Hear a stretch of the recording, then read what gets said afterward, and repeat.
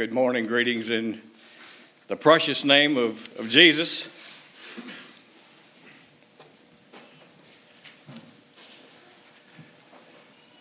After sitting in Minister's Study Week this past week, and under the teaching of Tim Myers on how to preach,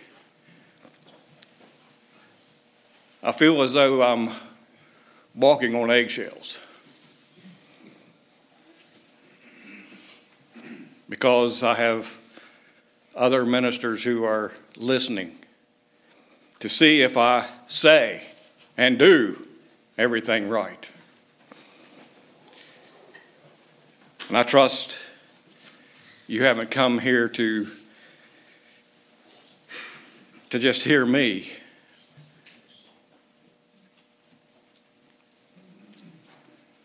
but to hear the words of Scripture.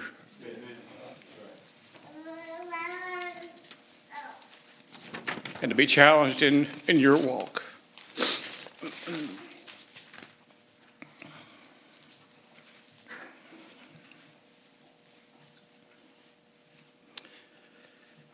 If I told you that there had been an accident in Phoenix, Arizona yesterday, and 2 people were killed, how would it make you feel? It might make you feel sad. But if you or I didn't know these people, we realize accidents do happen. And it doesn't affect us a whole lot other than, it's sad.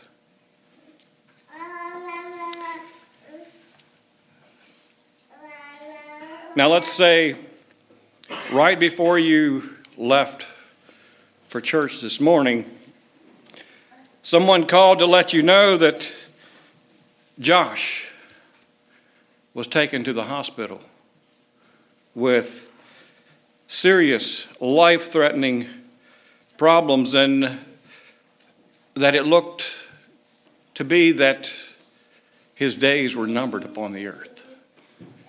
How would that make you feel?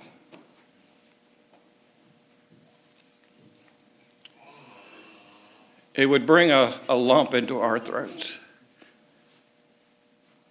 And we wouldn't have anything to say for a while.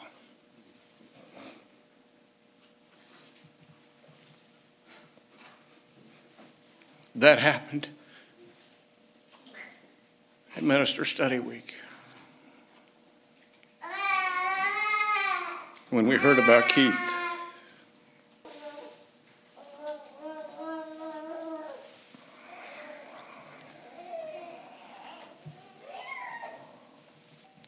Some time ago, I was coming home from work. I was working in northern part of Virginia. And I was coming down Interstate 81. And I was coming up on the Edinburgh exit, and there was 2 cars ahead of me, and the second car ahead of me, I noticed, was pulling over into the passing lane, and I wondered why. There was no one in front of them. Well, they didn't stop going into the left lane. They continued going on over. And they went over to the shoulder of the road, and they continued to go. And they went down into the ditch. And beside the ditch, there was a large bank. And on the other side of the ditch, there was a guardrail that led up to the abutment of the bridge. And this car went down between the two, went down over an embankment and down to the road that was under the overpass. I never saw the brake lights come on. Don't know what happened. But that was someone's son. That was someone's daughter. That was possibly someone's husband.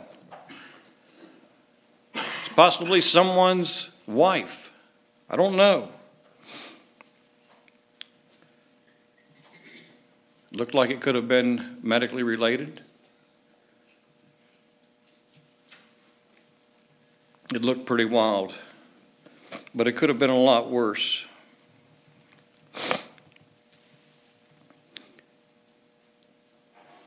You may turn with me to a familiar account in Genesis chapter 43.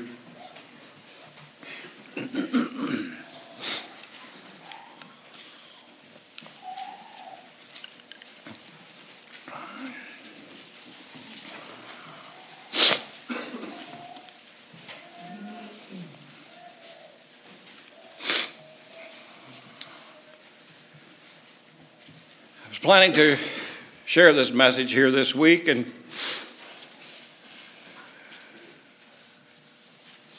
when things turned Friday, I wondered if I had chose the right thing.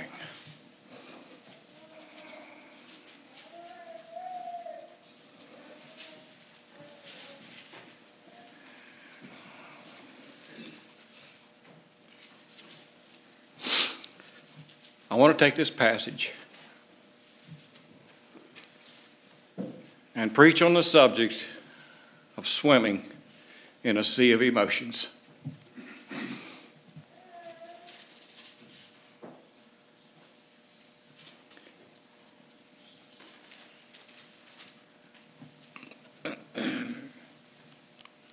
Emotions are something that we deal with every day.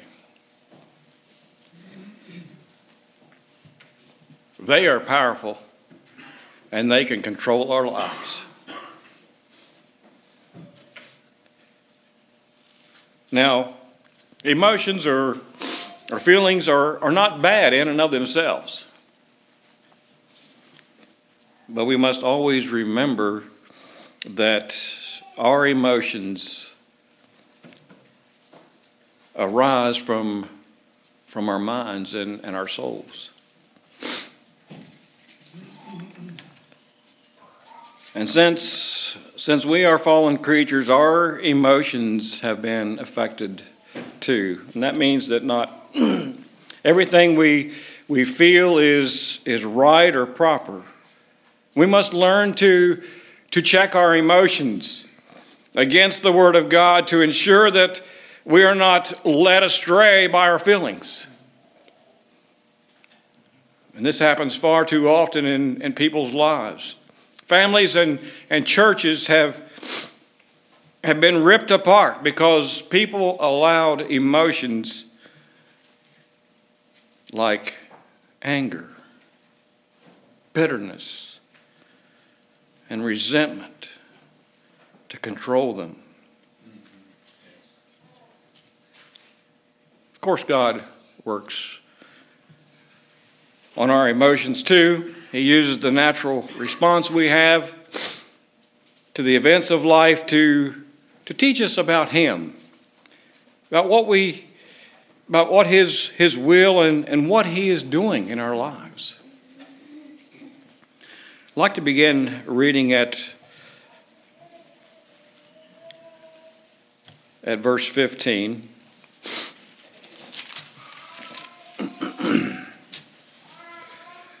Genesis chapter 43, verse 15, and the men took that present, and they took double money in their hand, and Benjamin, and rose up and went down to Egypt and stood before Joseph. And when Joseph saw Benjamin with them, he said to the ruler of his house,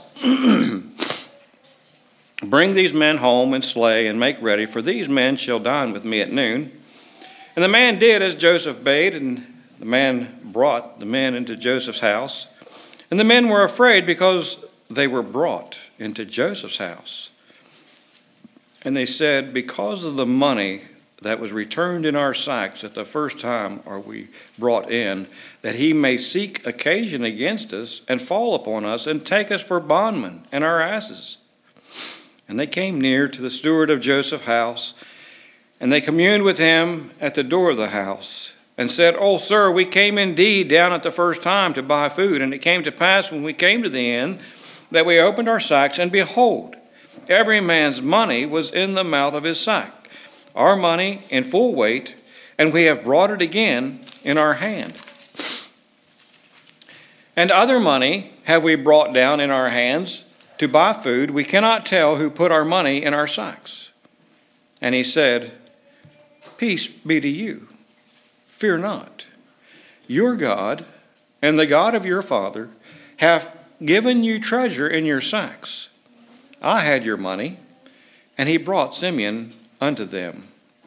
And the man brought the men into Joseph's house and gave them water, and they washed their feet, and he gave their asses provender. And they made ready the present against Joseph. And they made ready the present against Joseph, came at noon, for they heard that they should eat bread there. And when Joseph came home, they brought him the present which was in their hand into the house, and bowed themselves to him to the earth. And he asked them of their welfare, and said, "Is your father well? The old man of whom ye spake, is he yet alive?" And they answered, "Thy servant, our father, is in good health. He is yet alive." And they bowed down their heads and made obeisance. And he lifted up his eyes and saw his brother Benjamin, his mother's son, and said, "Is this your younger brother, of whom ye spake unto me?" And he said, "God be gracious unto thee, my son." And Joseph made haste, for his bowels did yearn upon his brother, and he sought where to weep. And he entered into his chamber and wept there. And he washed his face and went out and refrained himself and said, "Set on bread." And they set on for him by himself, and for them by themselves, and for the Egyptians which did eat with him by themselves, because the Egyptians might not eat bread with the Hebrews, for that is an abomination unto the Egyptians. And they sat before him, the firstborn according to his birthright, and the youngest according to his youth. And the men marveled one at another. And he took and sent messes unto them from before him. But Benjamin's mess was 5 times so much as any of theirs. And they drank and were merry with him.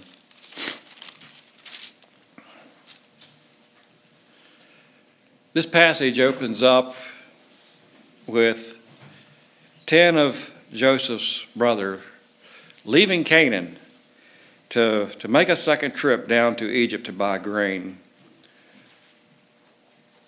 The first time they went, they came face to face with the prime minister of their country. But they didn't know he was their brother, the one they had sold into slavery 20 years before.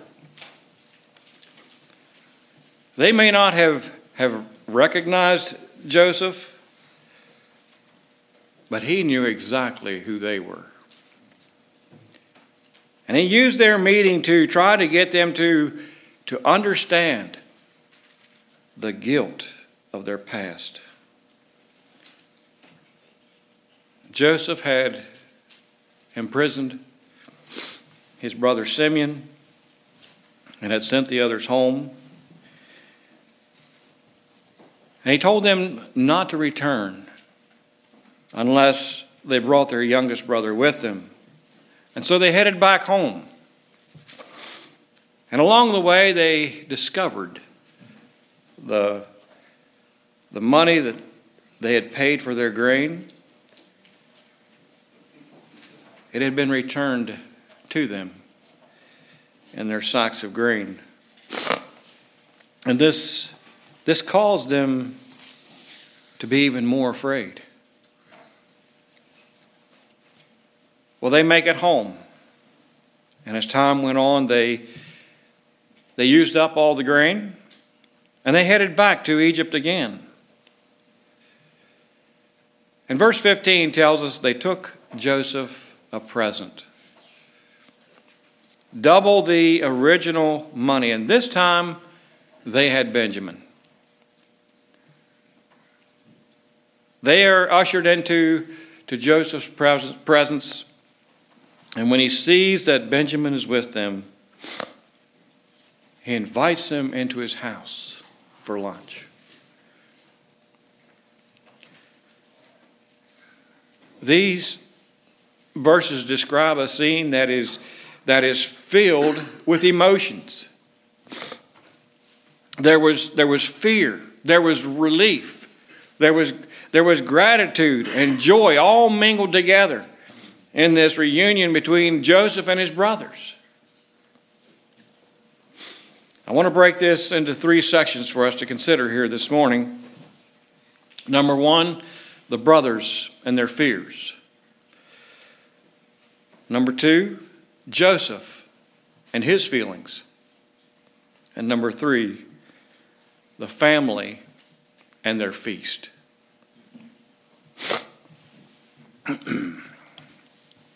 In verses 18 to 24, the brothers and their fears. When these men are brought into Joseph's house, they become afraid. This word means to be filled with dread.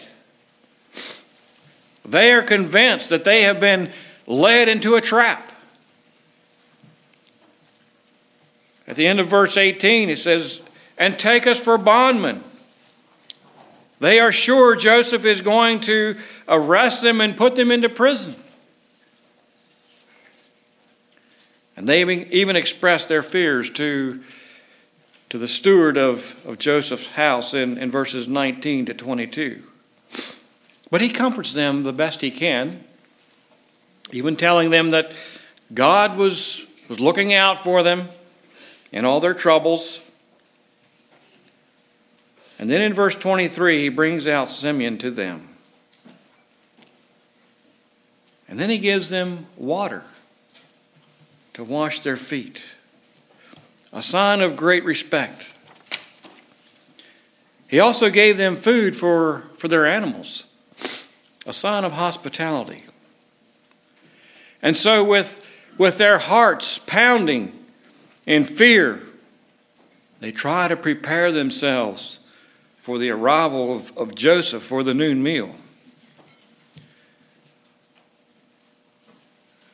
There are two emotions at work in the lives of these men. They are afraid, and they are being eaten alive with guilt. And I'd like to examine both of these emotions. First, let's talk about fear. Fear is a terrible emotion. It's paralyzing in the effect it has on our lives. Fear renders us incapable of trusting the Lord and looking to Him for the help we need in life. Look at this scene. Here are 11 men who have been brought up to know God, the only true and living God, and yet they are so overcome by the emotion of fear that they are unable to see how God was working in their life. And they have to be reminded of God's grace, His sovereignty, and His purposes by an Egyptian pagan. Haven't we all been there at times? Life comes at us with all its problems and its tragedies. And when it does, we become filled with fear and dread. Instead of faith in God, we are gripped with worry and dread. Someone has calculated that there are over 365 statements in the Bible calling us to put aside our fears and to trust in the Lord. That's one for every day of the year, and more than enough to cause us to trust in Him.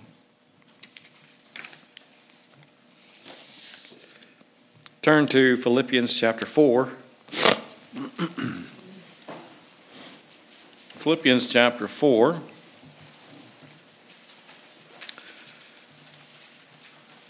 Here is his command to the people.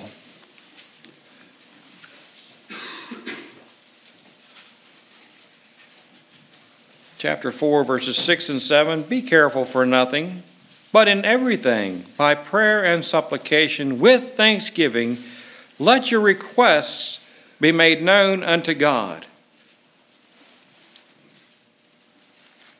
And the peace of God, which passeth all understanding, shall keep your hearts and minds through Christ Jesus. He's promised to hear us when we pray. In Jeremiah 33:3, he says, call unto me, and I will answer thee, and show thee great and mighty things which thou knowest not. He's promised to sustain us. In Psalm 55:27, cast thy burden upon the Lord, and he shall sustain thee. He shall never suffer the righteous to be moved. He's promised to meet our every need. May not get everything we want, but he'll see to our needs. Turn to Matthew chapter 6. Matthew chapter 6.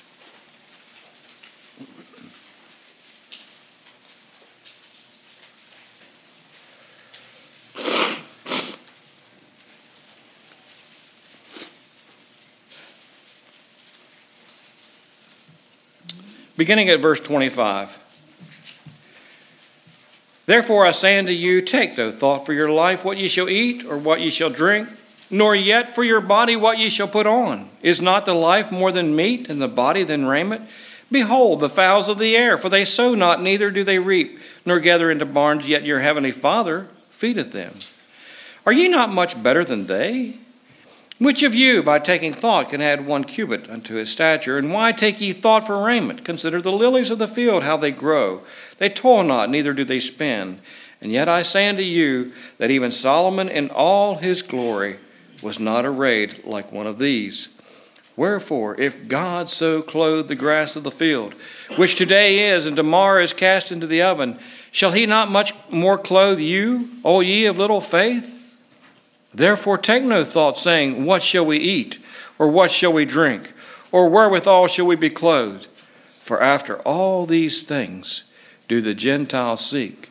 For your heavenly Father knoweth that ye have need of all these things. But seek ye first the kingdom of God and his righteousness, and all these things shall be added unto you. Take therefore no thought for the morrow shall take thought for the things of itself. Sufficient unto the day is the evil thereof. How many of you believe verse 32, where it says, for after all these things do the Gentiles seek, for your heavenly Father knoweth that ye have need of all these things. The Father knows what we need, and he supplies it. I've witnessed that in my own family.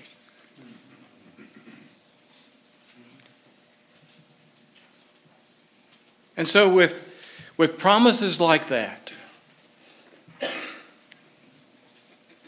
why would anyone want to fret or fear? Don't allow fear to dominate your life.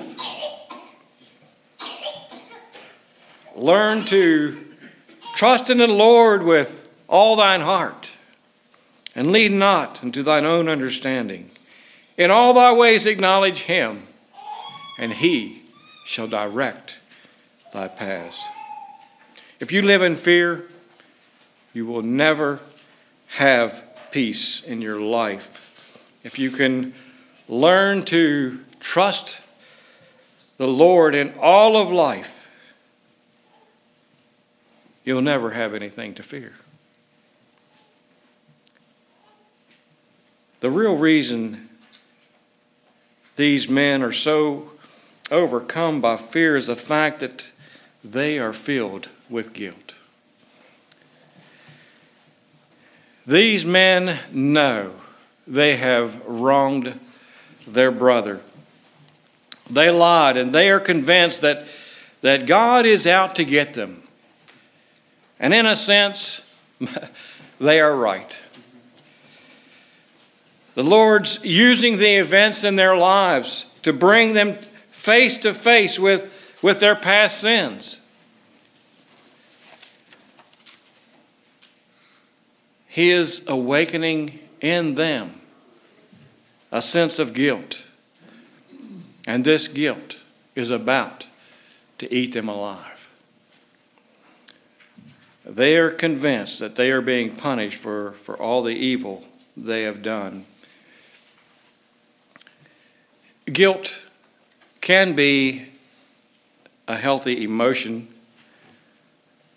The Lord uses it to awaken us to our sinful condition and to show us our need of Jesus. He causes us to feel guilty for our sins, and that guilt before God is used by Him to draw us to Jesus and to His salvation.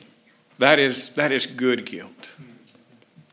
The negative side of guilt is when we continue to feel bad over sins that God has already forgiven.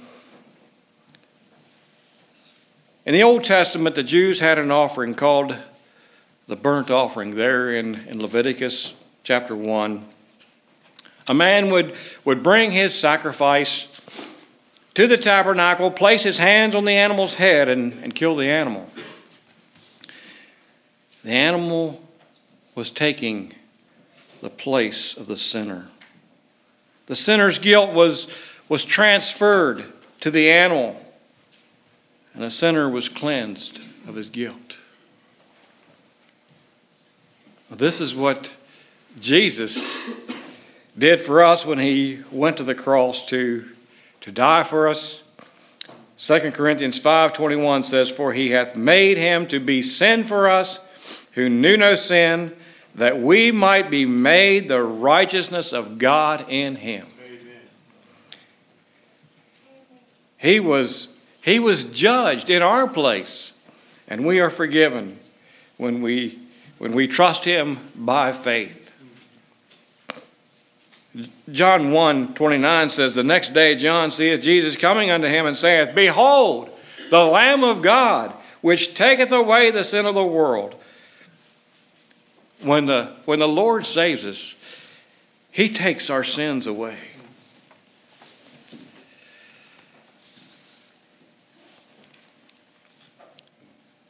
Next, we want to look at Joseph and his feelings.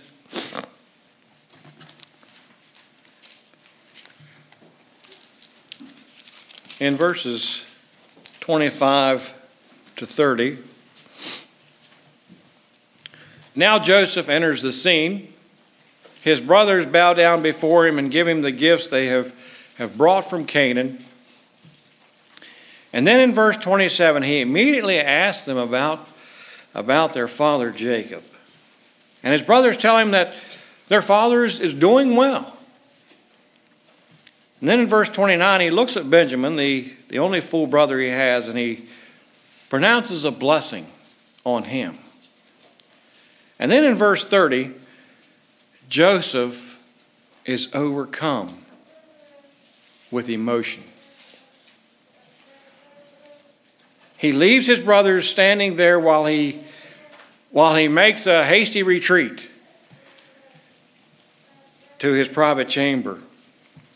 And there he gives way to all the emotions that are raging within his heart and might. And he breaks down and he weeps.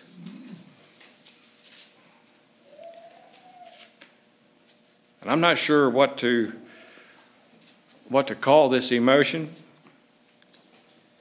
But there are times when a person is overwhelmed by the events of life. Sometimes fear, sometimes anger, sometimes joy, and all the other emotions we humans feel can pile up in our hearts until we can hold them no more, and there must be an outlet. And there are times when folks just come to a place where they break down. Has that ever happened to you?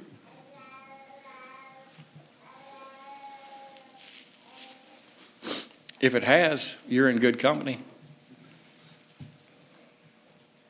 Some of the most choice of God's servants went through times of deep emotional distress. It's not new. It didn't just start happening in 2020. Remember what David said when his beloved Absalom was killed? He went up to the chamber and he wept. And he kept saying, "My son, my son, my son, Absalom."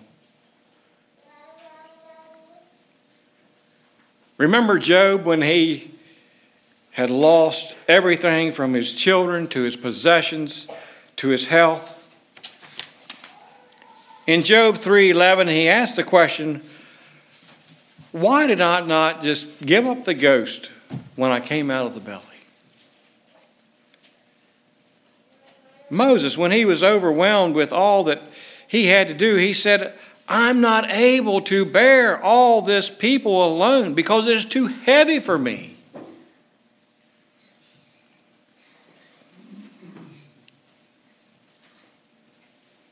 Contrary to what you might have been taught, there's no shame in being overwhelmed by your circumstances.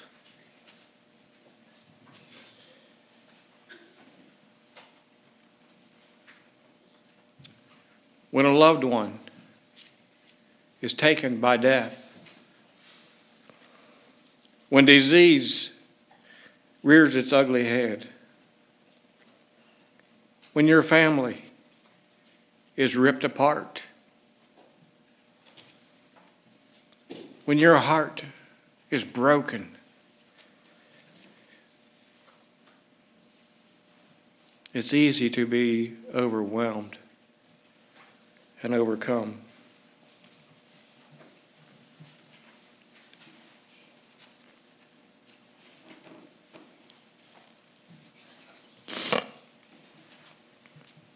I realize we sometimes bring on our own problems on ourselves. Sometimes that's due to a lack of rest.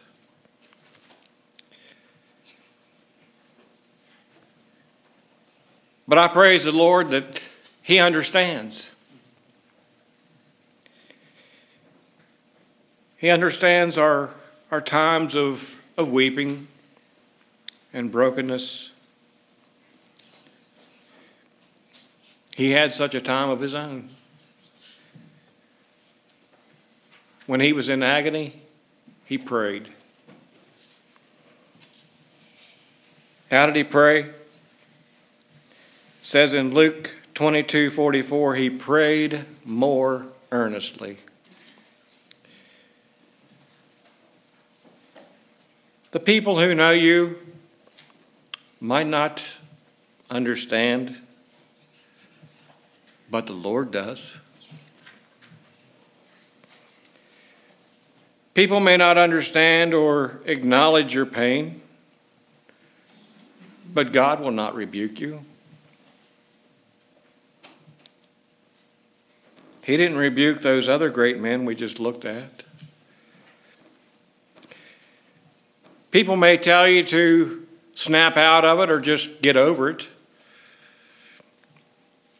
But the Lord will stand by you and comfort you.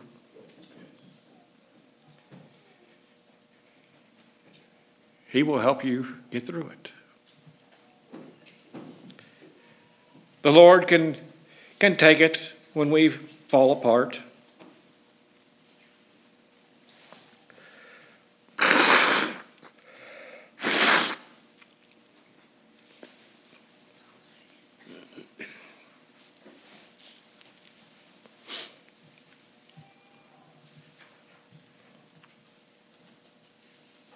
He can handle it when all the pain and emotion in our hearts burst and we have a breakdown. He can handle anything you feel.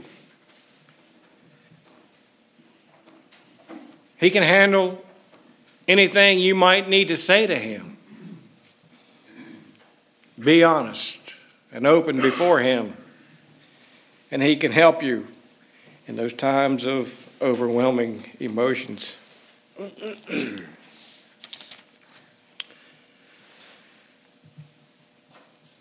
Take Moses, for instance, when he had his little episode in Numbers 11.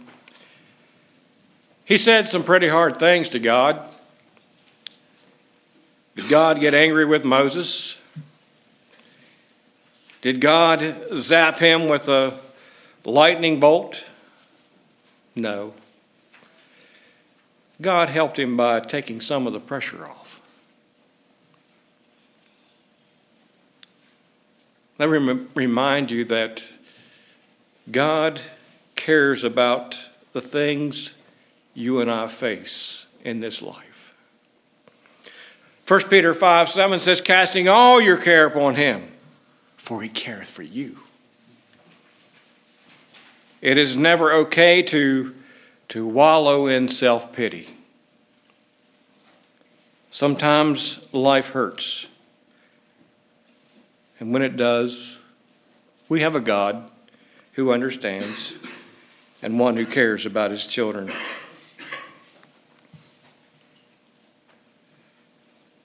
Moving on to verses 31 to 34.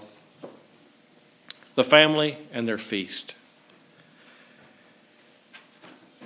When Joseph comes back, he has gotten his emotions together, and he commands the servants to serve the meal. He is seated by himself because he is the ruler.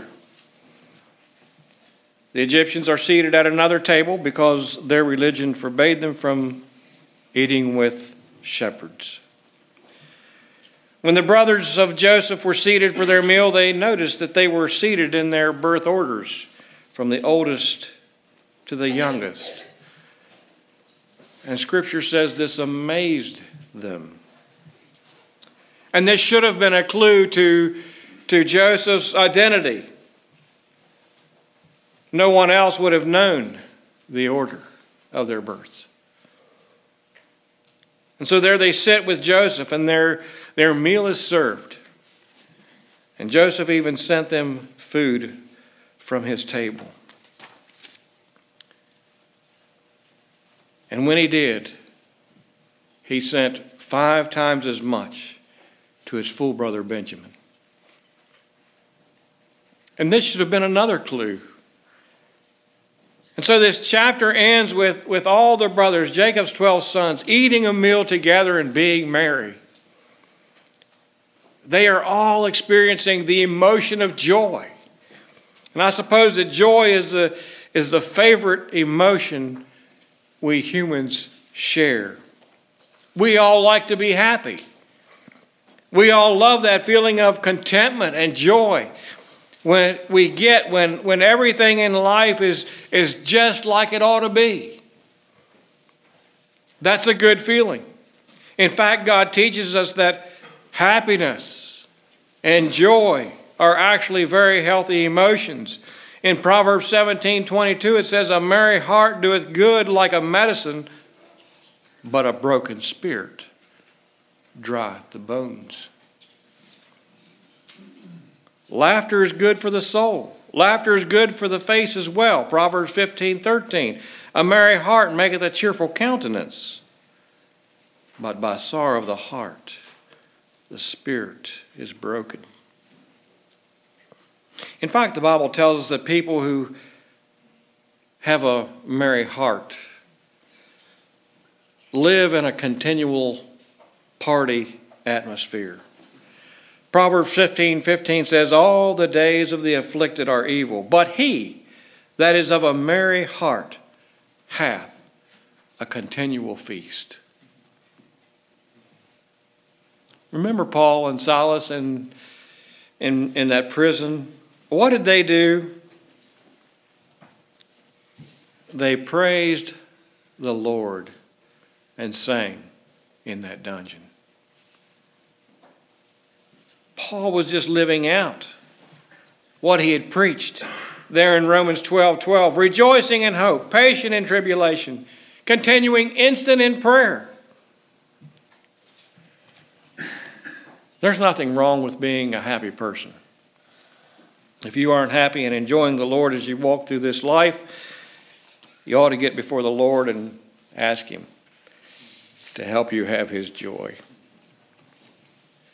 Some people have this idea that to be happy, you have to be miserable. And if you are smiling, laughing, and having a good time, then you're not serious about the things of God. And there's a Greek word for that attitude that I want to share with you. And that Greek word is hogwash. The truly spiritual person is a person who is happy and rejoicing in what he has in the Lord. Now, let's not miss this. Here these men are with Joseph, and they are sitting at this table, and they are feasting. They paint a powerful picture of the great grace of God.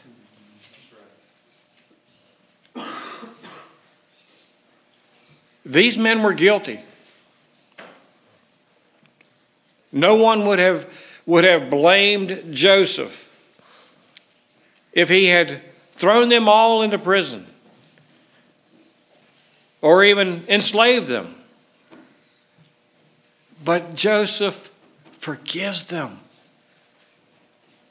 and he welcomes them into his home. He invites them to eat with him at his table, and he shares with them the very best that he had.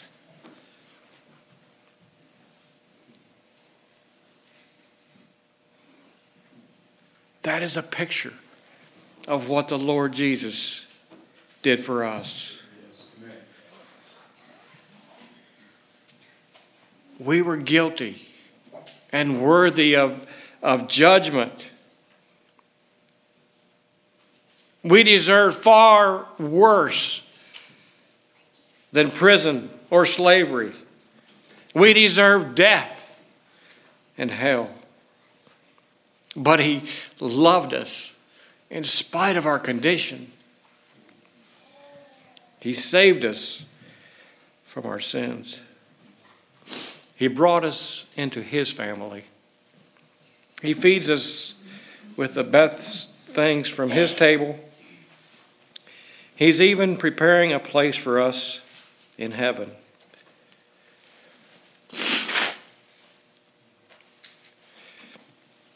He's taken away our guilt and replaced it with peace. He has given us His Spirit.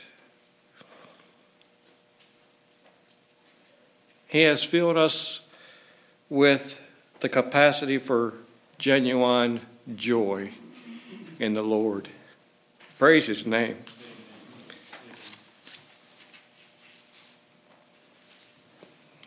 Am I happy? Do I have joy? If I don't, it's my own fault. I have been given every ingredient needed for true happiness, for true joy, and true rejoicing. Yes, we humans are emotional creatures. If we're not careful, our emotions will control our lives. and our actions. We need to bring even our emotions under the control of the Lord God.